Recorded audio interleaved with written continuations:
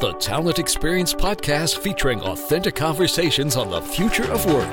Empowering you to better understand and deliver a best-in-class, future-proofed career experience. For more insightful conversations, visit talentexperiencepodcast.com. We hope you enjoy this episode. Hello, I'm John Holland, and welcome to the Talent Experience podcast. Today's guest is my friend David Creelman. David is CEO of Creelman Research, based primarily in Toronto and partly in Kuala Lumpur. He's internationally recognized for his clear and pragmatic insights on the role of human resource function in business and his cutting-edge research on the latest issues and challenges facing HR.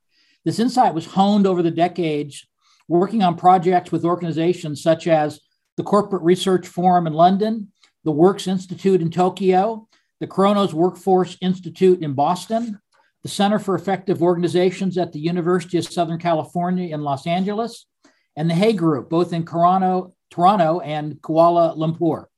David has also collaborated with leading academics such as Henry Mintzberg in leadership development, Ed Lawler, who wrote Built to Change, and John Boudreau, who digs a lot into the future of work. David's books include Management for Scientists and Engineers, Why Managing is Still Hard to Get and If It Will Get Better, The CMO of People, Manage Employees Like Customers with Peter Nevin, and Lead the Work, Navigating a World Beyond Employment with John Boudreau and Ravan Drisusanen. Drisusanen. Okay, sorry, I always get his name wrong.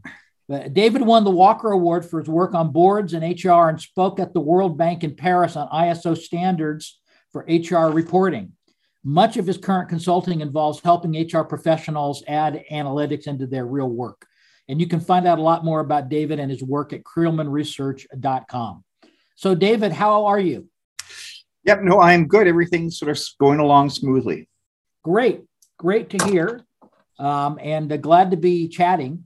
Let's get started. And let me just ask you, there seems to be a big focus right now. We were chatting about this a little bit last week on employee training, reskilling, and upskilling. And you hear a lot of talk about it, but as someone who watches this pretty closely, what are you seeing right now?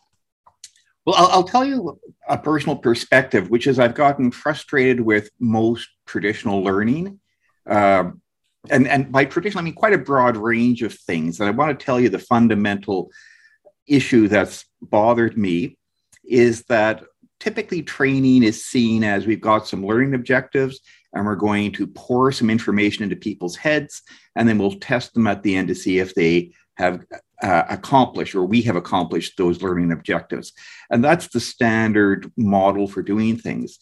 Now, in my work with Henry Mintzberg out of McGill and Dr. Jonathan Gosling out of the UK, they question this approach to learning, that the idea that learning is that we're pouring in information.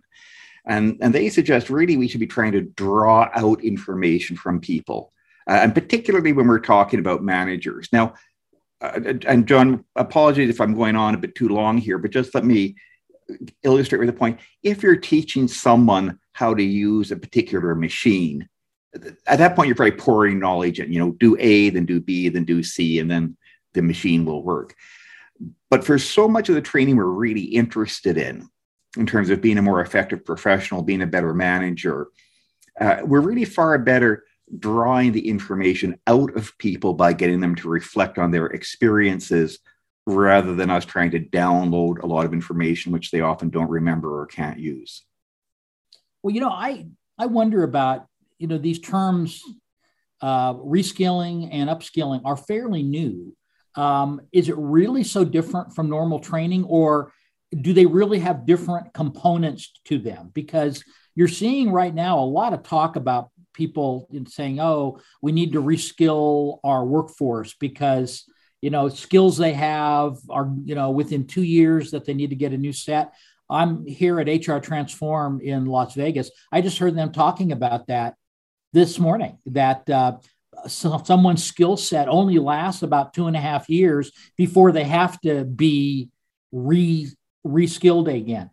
I mean, what's your take on that? Because I know you've dealt with training a lot, and I'm trying to get a sense of what's the big difference between training and reskilling and upskilling and all of these different terms now that are so new in the current environment.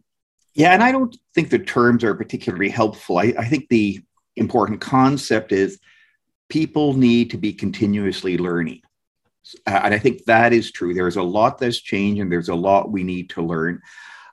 I don't like the framing of it as that, we need to reskill them or we need to retrain them.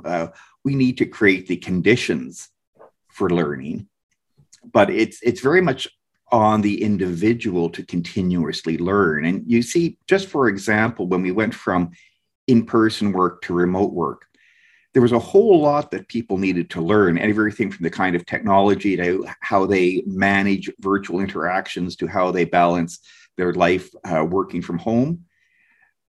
People learned that by and large on their own. It wasn't that we had to reskill them. We just had to create a supportive environment where people would learn and encourage learning.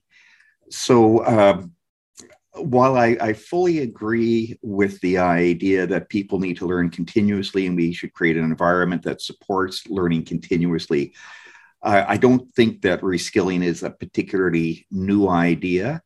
And I like the idea of putting the onus more on the individual than the idea that the individual that the corporation is going to tell them what they need to learn.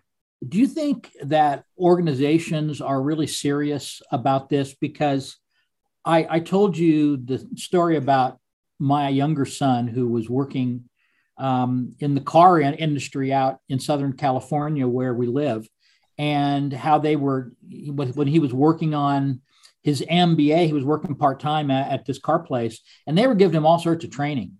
And I was surprised because companies traditionally over the last, 10 years haven't done training much, unless it was pointing somebody to a website or a video or, a YouTube or something along those lines. So, of course, when he was ready to get a real job, they didn't have a real job. And he took all that training that they'd spent for and took it over to another auto industry company. And he is happily working there now.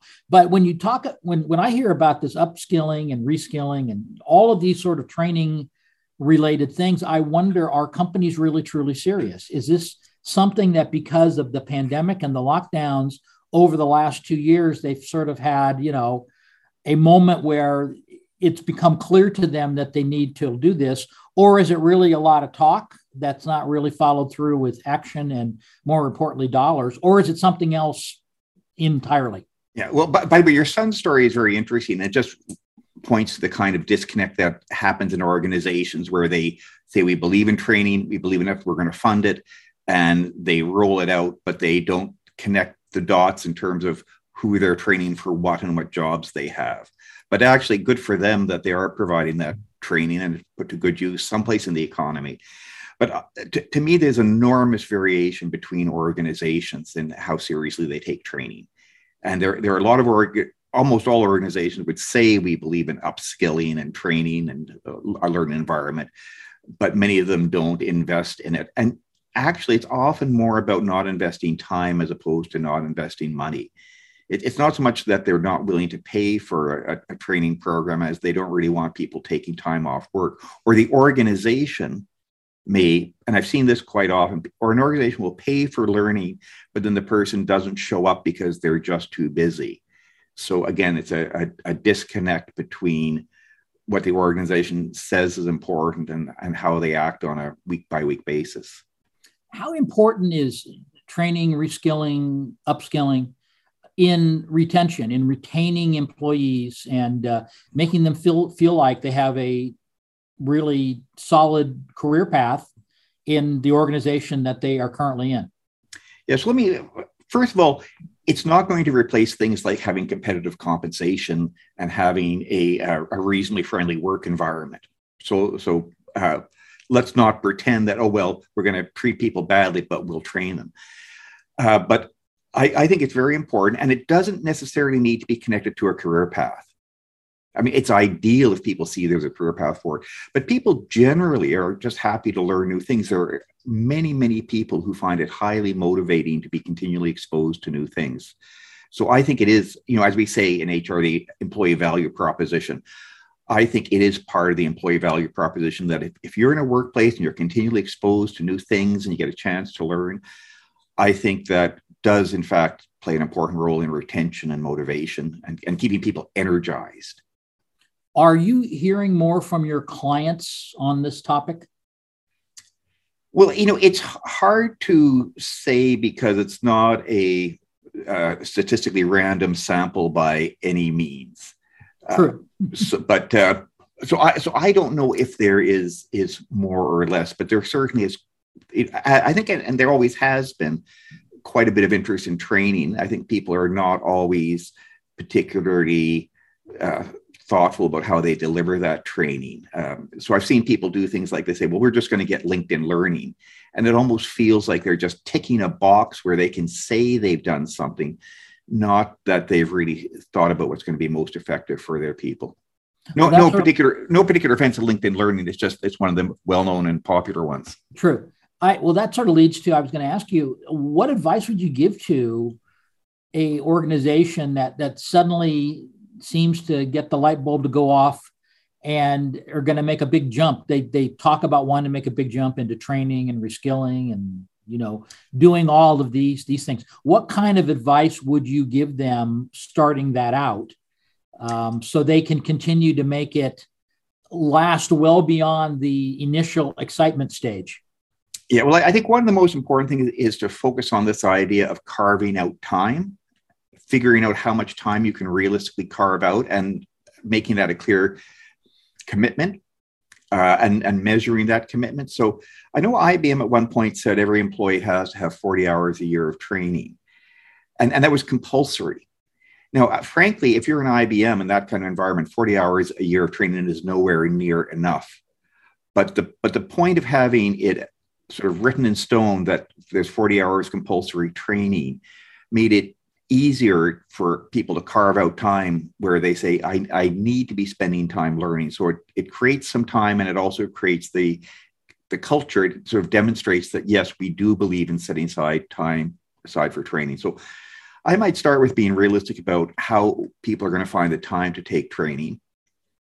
And again, I think I might actually focus on having managers involved in developing their employees, so that there's a real tie-in between what managers want from employees on a day-to-day basis in terms of production, but that they'll also be judged on what they've done to help that employee develop. You want to make that part of their job, and I think managers again are motivated by that. Not only are people motivated to learn, they're also motivated to help other people learn. So that's a lever you can pull, is people's desire to help develop others. Well, I've been seeing too data and studies that sort of indicate that companies have finally woken up to, hey, we've got all of these people in the last 2 years haven't been particularly great. They've been chaotic in many ways. And we have a lot of people who desperately need to be trained because their skills just aren't up to snuff in what we need now.